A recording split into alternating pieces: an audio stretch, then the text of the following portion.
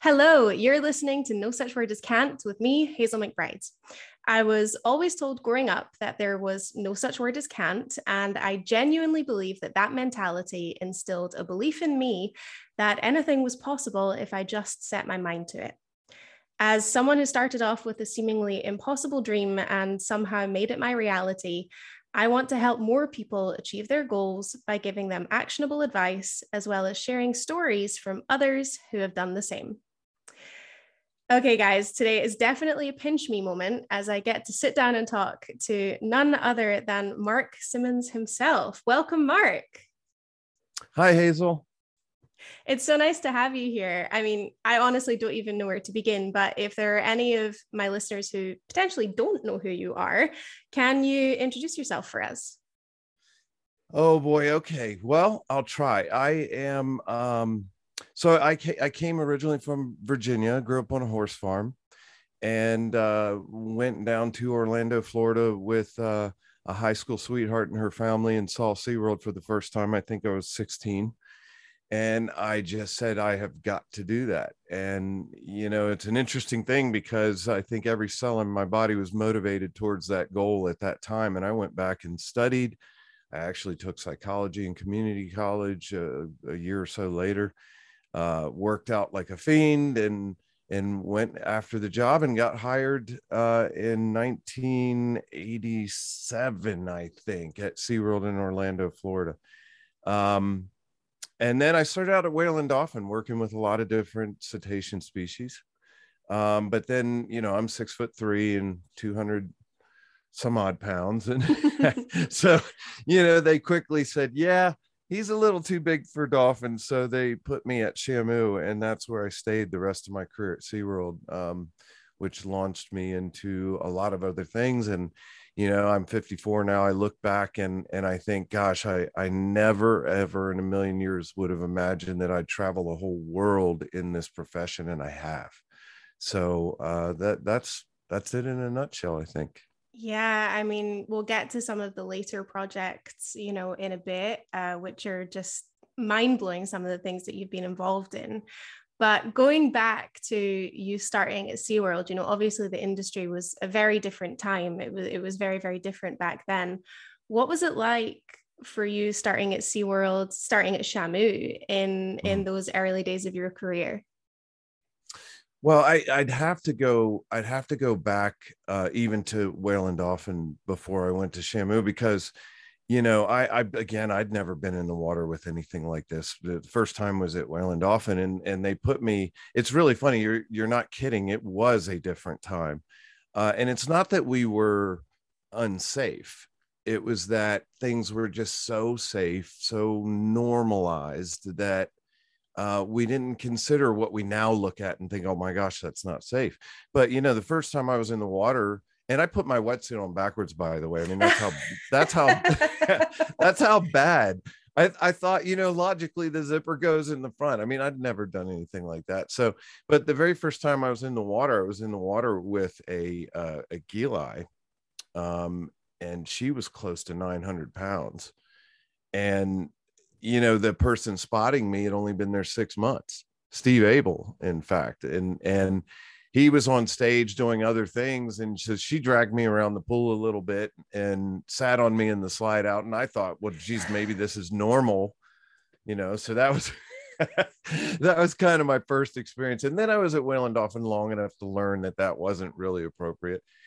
By the time I got to Shamu, I had been in the water a lot because there really wasn't the same process as there later on. It became much more of an approval process, but we were just kind of thrown in, and so I was thrown right in with the killer whales as well. And I worked with Kalina, and Kalina, she was nearly full grown, not quite full grown at the time, but she was just a Cadillac. I mean, she was so good to teach you.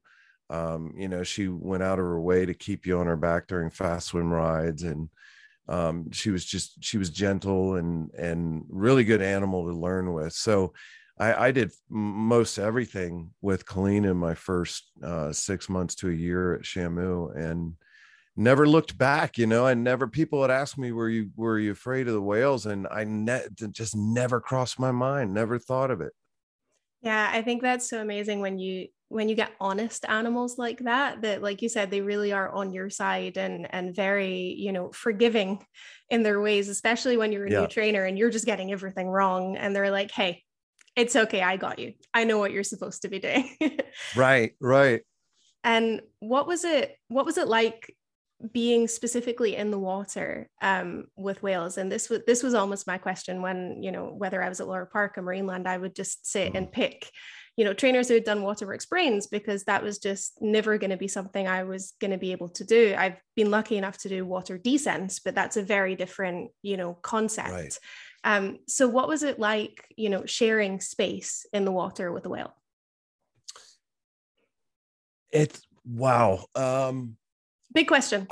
Yeah, I mean, I can't imagine doing it any other way. And I know that I'm blessed. I look back and I see we were part of the last generation, really. And also I was blessed in that I was sort of at the tail end of sort of the old guard. So I got to do things before even BRC, Behavioral Review Committee, and other approval committees came into place, and a lot of different safety protocols came into place.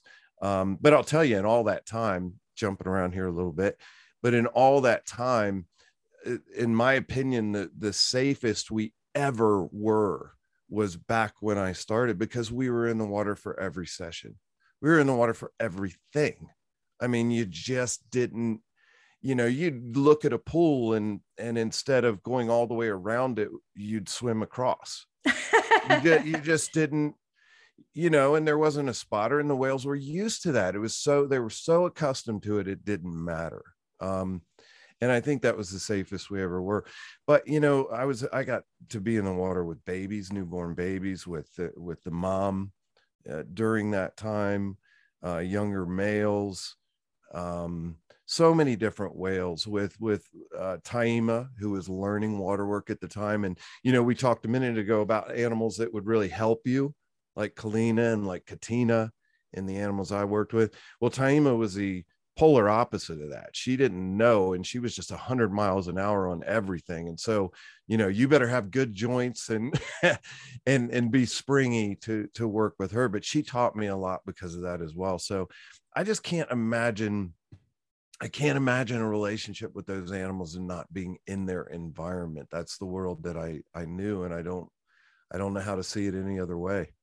Yeah, I mean, obviously that, unfortunately, for me, I say unfortunately, is not a part of, what we do. And I remember when I did become a killer whale trainer and I finally made that dream happen, I sat and I put the Believe DVD on my TV and I cried, because I was just like, I've made it happen. I am a killer whale trainer, but I'm still never going to be able to do that. That doesn't take anything away from the experience for me. I'm so unbelievably grateful to even have shared space with those animals and built relationships, because that's such a massive part of it. But I do love living vicariously through stories. So do you have a favorite story of a time in the water, or a favorite waterwork behavior that you used to do? Or Gosh, I have a lot. I mean, the physicality of it was absolutely a blast, because, I mean, if you've ever been on a jet ski, or you've ever been at what would, people call a level 2 experience in the water, worn jet boots or whatever it is, imagine that times 10, because the sheer power beneath you, pushing you through the water, whether it's a foot push or whether you're on their back, or they're flinging you through the air. One of my favorite behaviors was a rocket hop. So a rocket hop, for those that don't know what it is the animal would go on what we call a sighting bow to the side of the pool, where they would get their run and their momentum up, and you would dive in and swim down in the center of the pool, and you would meet about, I don't know, 10 to 15 feet beneath the surface, and they're going full speed, so you have to cup your hands together and hit their rostrum just right, and hit your feet on their pecs just right at the exact moment, or they're just going to blow right through you. So they're coming at you full speed, you're under the water. Yeah.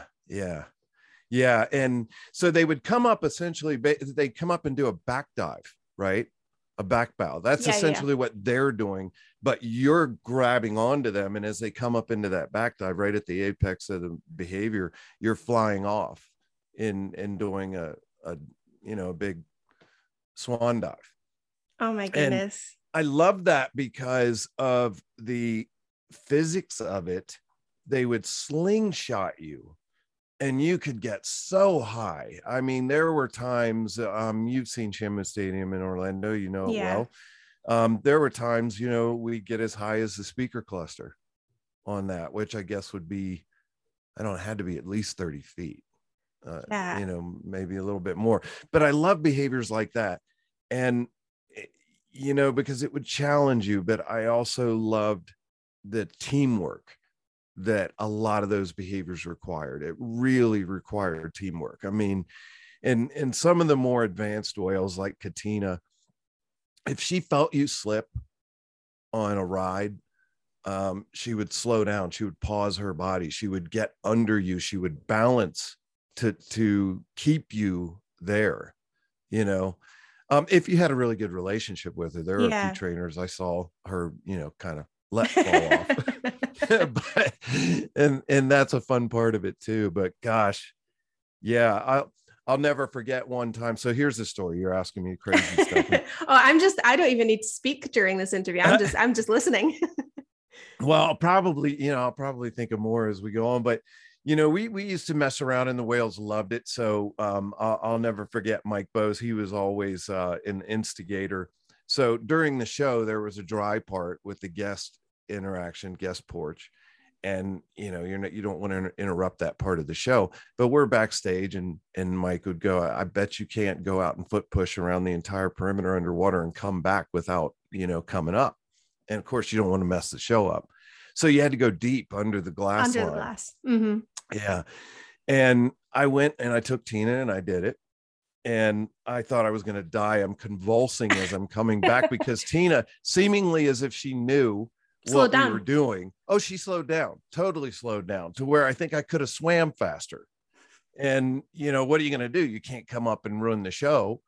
So I hung on and we got back in there, but my gosh, I was, oh my God. The whales, they used to jazz on stuff like that. They knew it wasn't the norm. And they're too smart. They are too smart for their own good. Did you think that being in the water with them really aided building a relationship with them? Oh yeah. I don't think there's any doubt. I mean, it's sort of like a fourth dimension, and it's not that you don't have a very strong relationship with them without being in the water. I mean, I wouldn't question that at all. I think it just adds another dimension to that relationship when you can be in the water with them, and you can be in the water with them on a normal basis. Yeah, no, I completely agree. I think there definitely, even in the modern day, is a way to find a balance. And I'm forever grateful for the time that I had at Marineland, because I feel like we had a fantastic balance between, trusting trainers and trusting whales and still maintaining safety protocols, to the point where we were allowed to do pretty much everything with our animals dry, as long as we were sensible enough to read situations and social structure, etc. And I'm going to be forever grateful for that. Obviously, during your career in SeaWorld, you experienced all of the highs. You also have seen some lows. You were also involved with Blackfish. What was your reaction when you were first approached to be part of Blackfish? Sure. Well, I didn't want to do it. For obvious reasons. Yeah. Well, and I told Gabriella Copperthwaite, if I've said that right, she was the producer, and she'd contacted me a number of times, and I didn't want to do it. But let me give you a little bit of context there. I mean, besides the obvious, because I knew what their agenda was, I also knew that Jeff Ventry and John Jett were behind it. And you have to understand that Jeff Entry and John Jett and I were very close friends at SeaWorld for a number of years. In fact, we lived together for the last years of their career there. John ultimately just wasn't very good in the water and ended up moving on to going back to school. And Jeff was actually fired for, he deliberately broke some rules, especially after he'd been warned a number of times. And Jeff was sort of a maverick that way. And then our lives went separate ways. And then, of course, they didn't come out as having any problem with SeaWorld or whales or zoological sciences until, over a decade later, after, Dawn's death. So, I knew who was behind it. I knew what their agenda was. And a good friend of mine that's in public relations, she told me, she said, look, you should do the interview, because even if it gets misused or goes the other way, you'll ultimately have a say in it because you were a part of it. And she wasn't wrong. And that's what convinced me to do it. But, I felt like a straw man because they interviewed me for 3 hours and I was the only one that had I had the volumes more experience with Tilikum than anybody else in the movie. And I explained the whole entire tragedy, the whole entire situation, the precursors, the lead up to it, Tilikum's history, why it happened. And none of that was used. None of that was used. They used only what was congruent with their agenda, and that was it. So how do you oh, of course, I mean, unbelievable. It was frustrating even to watch. I can't even imagine what it would be like to be that person. Actually, a similar thing happened by a French anti-captivity organization to one of my very good friends while I was on the killer whale team there. She was running a VIP program, didn't even know she was being filmed. They didn't show her face. And her explanation of training sessions and everything for this VIP program was edited and cut to sound very incriminating. So I have complete understanding for how frustrating that must have been. But also to potentially feel betrayed by, people you had worked with. What's your opinion of trainers or former trainers who do change their opinion like that? Because I feel like they're always the ones that are heard the loudest in the media. And there's so many fewer trainers heard. There's many more trainers who still agree with the field and are behind it, but their voices are much more silent. What's your opinion of trainers changing their tune? Well, I wish I had something really profound and introspective to say on that, but I think it's rather simple. And it has been my experience that every single trainer I know and worked with that changed their tune, and that's not many. You're right to point out that the vast majority of trainers that have worked there support the field. But every single one I know of that has done this has a personal axe to grind. They were fired. They were not promoted adequately according to them. But they have some sort of axe to grind, and it's hard not to take notice of that as being part of why they turned against SeaWorld. And SeaWorld in this case, most of the people I've worked with is all going to be through SeaWorld. Like I said, Jeff and John didn't come out and say they had a problem with anything until after Dawn's death, when they, could grab their 15 minutes of fame. So I don't have a lot of respect for that. It was opportunistic, and it was convenient, and they were riding on the back of a tragedy that I think they abused. Oh, absolutely. I completely agree. And I think that's something that I think the way it's been portrayed in the media makes even the general public forget that these were real human beings. These were people that we worked with, that we were friends with, whether you're talking about Dawn, whether you're talking about trainers at other parks.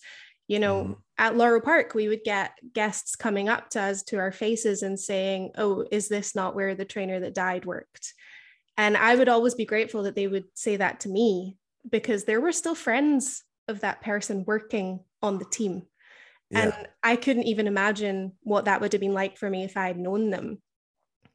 So I am incredibly passionate about giving trainers and former trainers whatever platform I can to tell their stories and their positivity and the nuances within the field, because obviously we've come very far from where we started. We're still learning a lot. Do you believe that more trainers should be outspoken and vocal about their support of the field? Or do you have, I mean, I to an extent also have an understanding about why some trainers are reluctant to speak out, you know, some of the reasons we already talked about, things being taken out of context. But how do you feel about that, especially with social media these days? Yeah, I cannot say strongly enough that absolutely trainers should speak out in support of the field. I mean, you know, I think, so let me back up a step to go forward here. I have been incredibly blessed to go from a training career into rescue and rehab. And I applied a lot of the behavioral sciences that I learned as a trainer in rescue and rehab, which is even more effective in a rescue and rehab environment, and where you're taking an animal that might be, you know, restored to health and able to be re-released, or one that transitions into permanent care because they can't be released. So, you know, but that experience has exposed me to the environment, the wild, and it is not a pristine environment. In fact, we've done so much damage to the ocean that I don't know that there's a future for a lot of the populations of apex predators that we work with, cetaceans and pinnipeds. So before we get into a conversation about whether human care is right or not, we have to set our priorities right and focus on that environment. So that's the big picture to me. I mean, we're in the middle of the sixth extinction, which has been accelerated and caused by human activity. And it's not getting better, it's getting worse. So to me, how do you get people to care about that? How do you get Joe Sixpack to care about that? And the only way you do it is by showing them that these animals actually are worth caring about.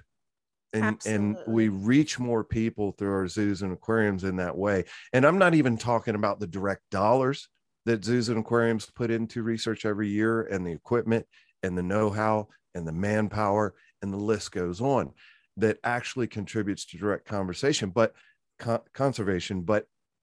I'm talking about the fact that our best zoos and aquariums are the showroom floor, front and center in the fight against extinction. So in that regard, I look at the field as a noble one, an incredibly noble one, and one that we should always stand up for and fight for. I love that. Running. Well, but you know, I'll go back also to just the practical aspect of water work with the whales, because I think we've got to go back to that too. You know, all of this we're sitting here talking about, we wouldn't be having this conversation if Tilikum never went to SeaWorld. Because Tilikum, this is one of the things, you know, Hazel, that the general public, and you get this, but the general public doesn't get this. They don't understand that Tilikum was a total statistical outlier. Yeah. He was not a SeaWorld whale. He was not raised within the SeaWorld system. He, you know, everything about his learning history was set up for a tragedy like what happened with Dawn. If Tilikum weren't in that picture, we would still be doing water work with whales in the SeaWorld parks today. And in fact, we would be better and better and better at it, because we've gotten better at understanding alternate response training, desensitization, how to handle an alternate response being how to handle emerging frustration and precursors like that. We've gotten better at that. So I'm confident that it would be a very different world, and it all hinges from that one event. Yeah, it absolutely does. And honestly, it's so refreshing and wonderful to hear you talk about this industry with such hope, because I think for a lot of people within the industry or supporters of the industry often feel very hopeless. And again, I think that's just because the voices that are so loud on the argument are the voices that are, for the most part, against. Yeah. But wow, you made so many incredible points there about, you know, you being involved in rescue and rehabilitation, and about, you know, the future of ocean conservation. And I completely agree. I think that, you know, unfortunately, the media or anti-captivity activists are focusing on the wrong thing.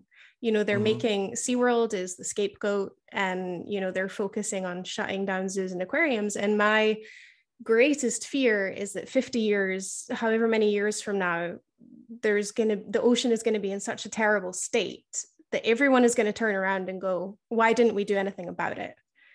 And we're going to be like, we were doing things about it, and you stopped us. And that thought is absolutely, you know, terrifying to me. But, you know, we've spoken a little bit about Blackfish. There was obviously a huge amount of backlash that came for the industry straight after that movie. I started my career at the wrong time. Blackfish came out the year before I became a paid trainer. I was like, yay, I'm finally a dolphin trainer. Oh, wow. Okay, there's this. Do you think that the industry handled it the best way they could have, or could there have been more done to kind of offset the damages? No, I do not think that we handled it very well. And I think we're still not handling it well, right? We still are expecting everybody else to solve the problem, and nobody's going to. First of all, we've got associations out there that focus on getting your house in order, as if having your house in order is going to have the most extreme animal rights. People say, oh, okay, now it's okay. That's never going to happen. It doesn't matter how well you do your job. It doesn't matter if you are cranking out research and you are paying for conservation and you are doing great things. They want you to end. It's never going to be enough. Never going to be enough. And it's not them that we need to answer to, right? This is where we have to go up to 60,000 feet and look at the big picture. We need to not only accept that our field is a noble one, but it is a necessary one. And our body of knowledge belongs to society as a whole, not just to us. How do we need to use that body of knowledge? We need to be going out and doing more, building better facilities, research facilities with the trajectory to repopulate wild populations. We need to do the taboo.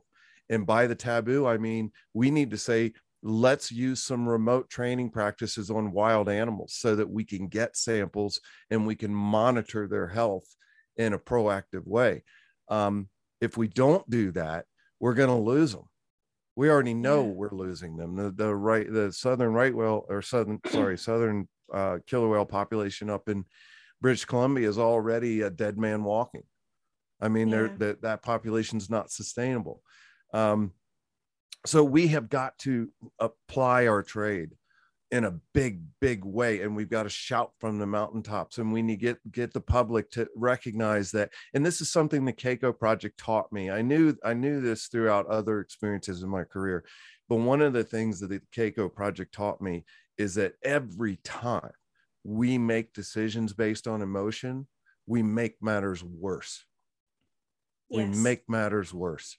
So we've got to educate the public. We've got to connect the dots and show the public why zoos matter, what they do, that really zoos and aquariums are our biggest weapon in the arsenal, right? Against extinction. They really are single-handedly the biggest weapon that we have. And the general public doesn't know that. No. They don't know that. And we're still not getting that story across. So, I mean, I think for the most part, the general public know what they're told. You know, if this is a person that, you know, doesn't have an opinion one way or the other, but reads inflammatory articles about SeaWorld or whatever, they're going to be more inclined to believe that. If they can come to parks and learn for themselves, they're going to be more inclined to believe that. But going back to the point of how it's never going to be enough for certain organizations. I remember when I was working at Laura Park and we found out about the breeding ban. You know, this is also a really good example of trainers never being the first to know anything. You know, we are the ones who know the animals the best, arguably. We spend every day with them. We view them as family. And yet we are never involved in decision-making processes about them. For us at Laura Park, we found out on social media. And we all Right. went into work that morning and confronted our supervisor, who had found out the night before. So Right. it was all very last minute. But I think for every trainer who was involved, or was working at parks at that moment when that decision was made, we all felt extremely betrayed. Because for me personally, it felt like, one, we were giving in, and two, we were admitting there was something wrong.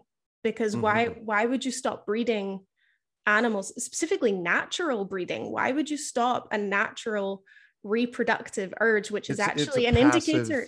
Yeah, it's a passive agreement with the premise. And it's an indicator of positive welfare in your animals to have healthy sexual behavior.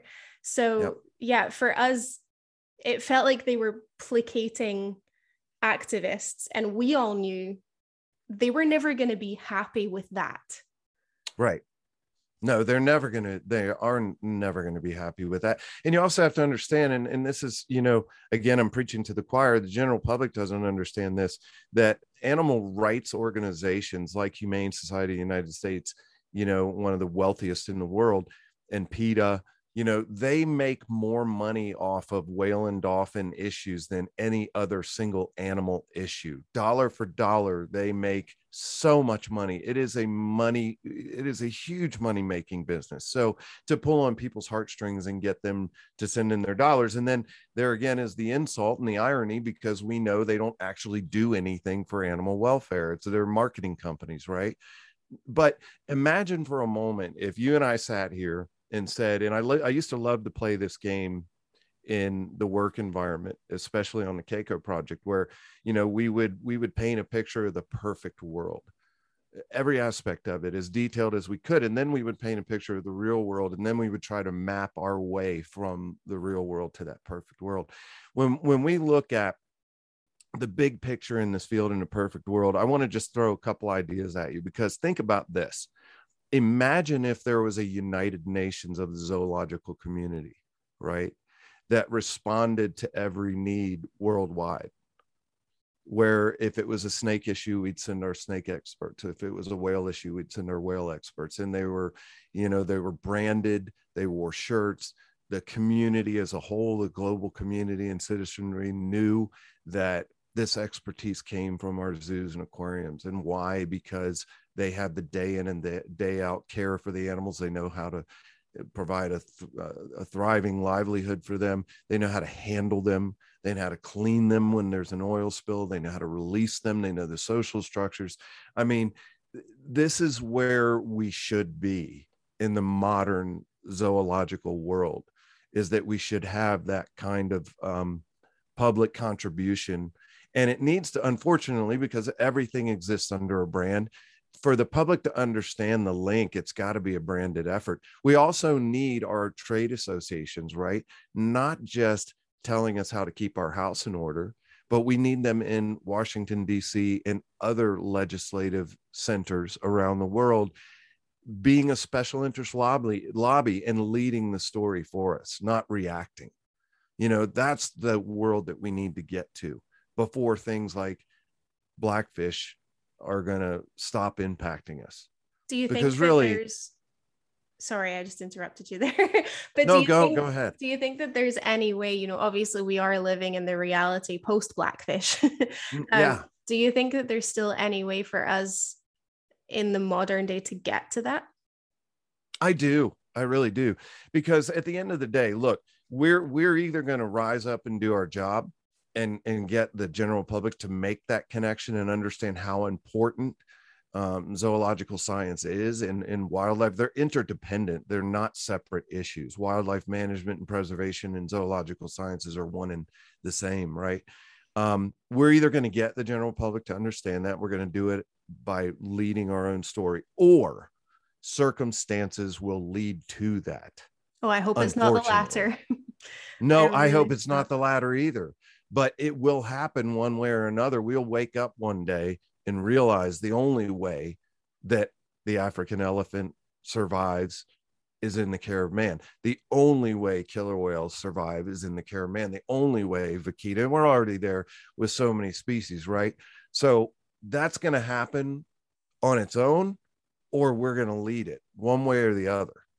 Yeah. And we're going to look back at this time. I'm confident in this, you know, Hazel. We're going to look back at this time and things like Blackfish and the constant barrage of BS that comes from the animal rights extremists are going to look like, you know, pesky gnats, because they didn't understand the big picture. They just went after the heartstrings to make money. And everybody's going to see that. I mean, one thing that, you know, the general public connect so well with is our animals. You know, right. People come in, and we've seen it. We've seen it from stage. You've seen it from in the water. We've seen it in interaction programs. The awe and the inspiration on kids, but also adults' faces. You see it in real time. And, you know, for me, when I was a child, it was my VHS tape. I watched Free Willy over and over and over again. And maybe the message didn't quite get through because it made me want to be a trainer. Right. I don't really think that was the message of the movie. But it's no secret and no surprise that Keiko from Free Willy is a whale who touched the hearts of millions and inspired, just like you were talking about, the donation of millions of dollars to the Free Willy project, which you were involved in. So I would love just to hear a little bit about it. Of course, I've read your book, Killing Keiko. I wish this was not a Zoom call and I could get you to sign my copy. We'll do that eventually. Yes, please. I remember just quickly before we start talking about it, I was a dolphin trainer, not yet a killer whale trainer, but I knew it was always my ultimate goal. And I had my copy of Killing Keiko in the staff room. And I was reading it on my lunch break. And right at the beginning, you speak quite briefly about what it's like to work with killer whales and their psychology and, you know, the social structure and the challenge of working with them. And I remember reading it thinking, I wish I would get the chance to, or I hope one day I'll get the chance to experience this. So it's really great for me to kind of think back to like little 21-year-old Hazel, like reading that. And now here you are as a guest on my podcast. This is insane. But yeah, please tell me a little bit about being involved with the Free Willy project. Well, and you've worked with killer whales since then. So did you agree with my descriptions? Oh, 100% spot on. They will make you feel so small. They will make you feel like you know nothing. Like you will be humbled real fast. But what they give you in return, you can't even put it into words. Yeah, absolutely right. Absolutely right. Well, you know, gosh, the Keiko project was, it's a paradox in my head now, because it is the source of such angst and frustration and sadness that when I really dwell on it, I grind my teeth in my sleep for weeks afterwards. But it is also the source of one of the most incredible times of my life. And, you know, I left SeaWorld, and SeaWorld, some people might take offense to this, but I'm going to say it anyway. I think SeaWorld during the time that I got to be there, and I hope it's still that way, was kind of like the Harvard of the zoological marine mammal field. I mean, and I also got the blessing of working under some incredible people. I mean, I was trained by some of the best there ever was, and they were sticklers for understanding the empirically defined science of behavior, right? Functional analysis, and not just making emotional based decisions or subjective decisions, but understanding how to break down antecedent events, consequences, and behaviors, and be able to shape that. So, you know, and that's a natural process, by the way, that we all go through, and you can either shape it or you can let it happen. And we know how important that can be. You know, behavior is the key to everything. And so I walked out of SeaWorld with that kind of training. And of course I was, I think 29 or 30 at the time. And that's an age when you are, you have a little bit of wisdom. You have a lot more experience than you've ever had in your life. And you also have this indestructible cockiness that you really never have again. You're saying this to me as I'm 29, like, well, it's hiding like my face. Well, I've had friends go, how in the world did you just walk into that and say, this is what we're going to do? And it came from that confidence. It really did. And, you know, I look back and go, gosh, what did, you know, I'm glad I was well trained. But, you know, Keiko was such an amazing project because at that time, and I think maybe still a little bit now, but at that time when someone said you can't do a thing, I was the first one in line to go, well, okay, but let me try. Yeah. You know, and we went into the project and we told the owners, we said, look, we are not going to unilateral or just universally agree that he's releasable. You know, we want to agree that we're going to do everything in his best interest. And if he doesn't meet the criteria, which are established, then we will accept his care for the rest of his life, right? And provide for him. And they said, okay. And that was contractually agreed to. Oh, okay. I mean, it was in our contract. It was absolutely in our contract. And so with that, we went to work and we said, okay, we're systematically going to, you know, walk him through this process. And really, when you define release, right, it sounds like such a big concept, but it comes down to behavioral deficits and surpluses, right? Things that you don't know and things you know too much of. So there's the process of forgetting and or counter conditioning surpluses that you don't need. And there's training covertly in this situation, the deficits, to give him skills and behaviors that he didn't need. So when you break it down and you do it systematically, we had a really, really good process, and he achieved some absolutely mind-boggling successes. In fact, there are things I take into consulting now with, you know, facilities, man-made facilities, that I learned from that, the power of it. But ultimately, he never ate fish on his own. He never learned how to navigate. He never knew where he was going, and he never, we were never able to remove his interest in human activity. And with those three things alone, he could never survive on his own. So he needed permanent care, and the organization behind it, as you know, decided that we need to show the world this can be done, because we're going to do it. We're going to make a business of it. That's what they wanted, you know. They wanted it to be a repeatable process. Yeah, absolutely. And to this day, they're still telling the whole world it worked, and they're trying to do it with beluga whales, and they're trying to do it with, I mean, you know, it's crazy. I don't even know how much you follow, you know, but a few years, decade ago or so, Rick O'Barry used to be one of the big, you know, protagonists in the animal rights world. Well, he's running a facility of his own somewhere in the South China Sea now. SeaWorld by another name. I mean, and they're building a beluga facility up in off the east coast of Canada, Nova Scotia, to put belugas in, and they're going to have a permanent care facility there. So again, SeaWorld by another name. It all comes down to money. At the end of the day, it really all comes down to money. And I have a big thing against calling sea pens sanctuaries. I will not do it. It is you know, too emotive of a word. Right. Well, it is. And it is. It's all about weaponizing speech, right? Because when people ask me who's really responsible for Keiko and that project, what I tell them is it's a word. The word captivity is responsible for Keiko's death. Because that's a hateful word. In the English language, the framework surrounding the word captivity means it's hateful, it's punishment, it's deprivation, it's isolation, it's enslavement. None of those connotations fit a zoological absolutely not. And you know, right? When you see those animals every single day, none of those adjectives describe what we see or work with every single day.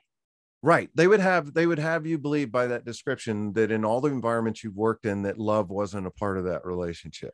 Oh, absolutely. Which you're just appalled by hearing that, right? Absolutely. And, you know, we, as trainers, we've heard it all, you know, artificial insemination is rape, and, you know, whales sliding up on a slide out for any period of time is attempted suicide. You know, we've heard it spun 1,000,001 different ways. And like you said, yeah, they do try to spin Keiko's release as a success. And I say success in kind of, you know, quotation marks. But yeah, they quote that he lived, you know, successfully in the ocean for over 5 years. Which he didn't, by the way. He never lived on his own. And, you know, let me just put this out there real quick, because I think a lot of people don't know it. Don't take my word for it.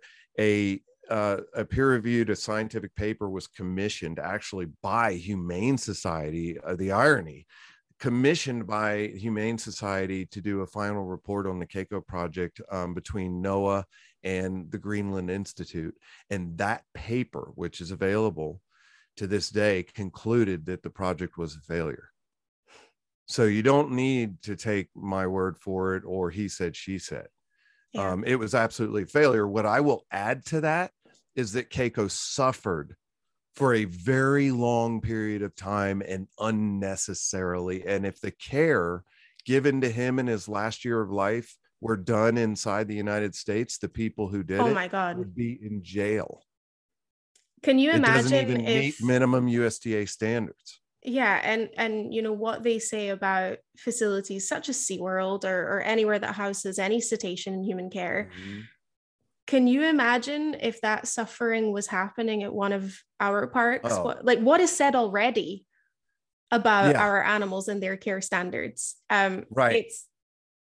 Well, and they got away with it because they were hiding in a back fjord in Norway. I mean, people couldn't come along and just take pictures of everything they did. But I will tell you, in the process of writing the book, I spoke to several of the locals that live around that area and would see Keiko on a daily basis. And the stories they told me were just broke my heart all over again. It must have been so hard. I know, as a trainer, you think about it, obviously, you consider the possibility, like, are these animals going to be taken from us, given into the hands of a company or people who do not know anything about them, don't know their favorite toy, don't know how their mind works, don't know how they like to eat their fish, and what could happen to them. I ended up writing a book about it because I was like, I need to get this out of my brain. Do you think that, I mean, aside from the fact that it must have been awful for you knowing Keiko and knowing that was happening to him, and I can't even imagine the whole host of emotions that summons up, but do you think that if it had been a different individual whale, because you've spoken a lot about Keiko's personality, if it had been a female, juvenile female, someone who was a female who was potentially less attached to humans while in human care, do you think that the project ever could have been a success? No, and I'll tell you why. Because you're talking about a long-term care animal that's been in human care for a long term. And, a lot of people ask, well, where's that line in the sand, right? How long in human care before they can no longer survive on their own? Well, we don't really have a measuring stick for that, but there are other species of animals where we know it very well. We know it very, very well. For example, black bears. You can take a black bear that has lived its entire life in the wild, and within 2 weeks in human care, where it can associate its food source with humans, it's corrupted. It can no longer go back to the wild. Now, we're talking about whales and dolphins. Now, if you took statistically 100 killer whales that have been in the care of man for as long as Keiko, let's say, at the time, 18 years when that project started, I think 1 out of that 100 might just, by dumb luck, survive. But that's best case scenario. 99 would not. They will seek human attention. And also there's the question of why put them through it, for what end result? Well, because of our emotional idea, our ideology that life is better for them. But what you have to understand, and I say this to people all the time, their lives are very different. They're not lesser, they're different. Now, we've already identified a lot of different ecotypes of killer whales, right? When you boil down what an ecotype is, it's really a behavioral difference, right? It's not a physiological difference. It's a behavioral difference. There might be some physiological adaptations due to colder water, or bigger ranges, or stamina, or whatever, but most of it's behavioral because of their topography of where they live, their food source, things like that. Killer whales in the care of man could be called an ecotype based in that type of definition, right? Because they've learned differently.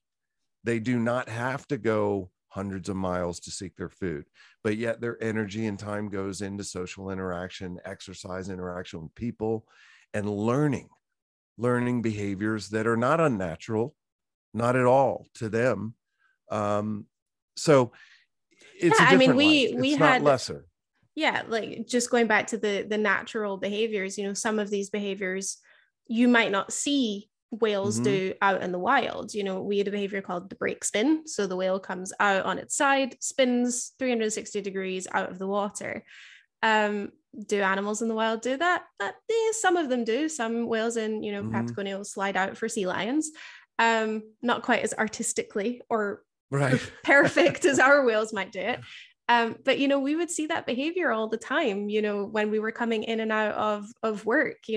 Sun is rising, the whales are all playing on the beaching, they're pushing each other off of it, they're sliding across it, they're like emitting these like little squeaks and squeals. And it was a great way to start your morning, if I'm being completely honest. And to the learning part, I remember watching Morgan, the killer whale who was rescued, who now lives permanently at Laurel Park. We were teaching her the TNT behavior, and she would practice it outside of session. And she would pop her head up and look around as if like, did someone see that? Like, someone see how much better I'm doing? Like, she was just practicing it by herself. And, we try to be as anthropomorphic as possible, but, it's difficult when you see things like that happening every day to then say they don't enjoy it. Well, and how do we measure health, right? So we're in our industry right now, and also some of the animal rights groups, the more anti-zoo ones, are all trying to define and quantify what animal welfare means, right? Well, so as that process develops, we're really asking, how do we measure the animal's well-being? Right. And we have ways we know this from working with them. Like, so for example, if you're not an evil person, nor is anybody I know that I've worked with, right?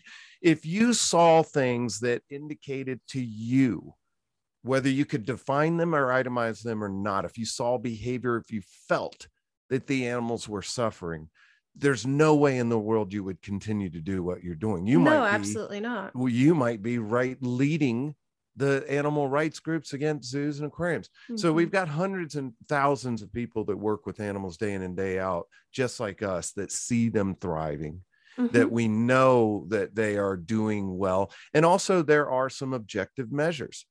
Current research shows that when we're going to go back and keep focusing on killer whales, we could use dolphins or pinnipeds, sea lions, other species that are living longer in the care of man than in the wild.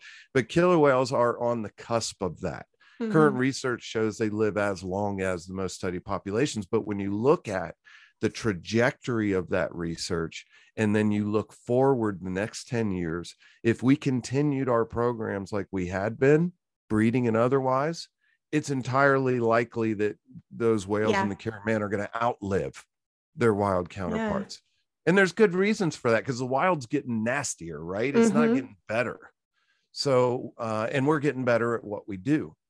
So there are a lot of ways to measure that. And again, when it comes down to the heart of it, and I would get into debates, where we had to maybe be on camera with an animal rights advocate, and I just say, you can't possibly, you're essentially claiming that I'm an evil person that knowingly goes in and does these things to these animals. And we know that's just not true.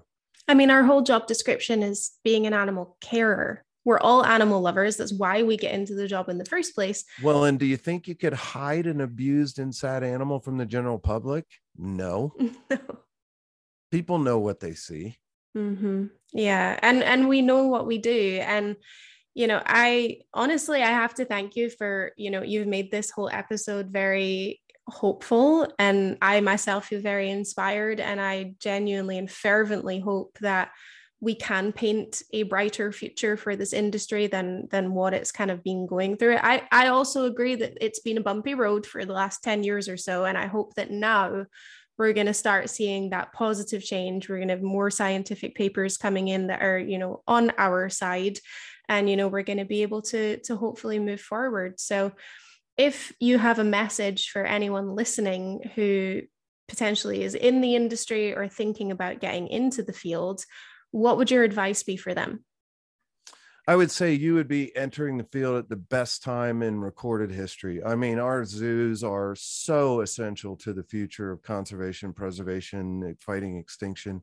It is an absolutely noble profession. You got to be proud of it. You got to stand tall, shout it from the mountaintops. And we as a field have to get better at communicating that message to the general public, and we will. Yes. Whether we do it or whether the general public wakes up and realizes how badly it's needed, one way or another, it's going to happen. But go for it. Do your best. Be proud. Don't even think twice. And make people care about why we've got to preserve these animals. So there's nothing more noble than that. Oh, thank you so much for, everything that you've said on this episode, Mark. It has been an absolute pleasure and a privilege to sit down and talk to you. Well, I've enjoyed it, Hazel. Thank you very much. You inspired me as well. So thank you. We'll trade signing of books, by the way. Yes. Oh my goodness. Well, thank you very much. Thank you everyone for listening. Please do not forget to like, rate, and subscribe, and I will catch you all next week.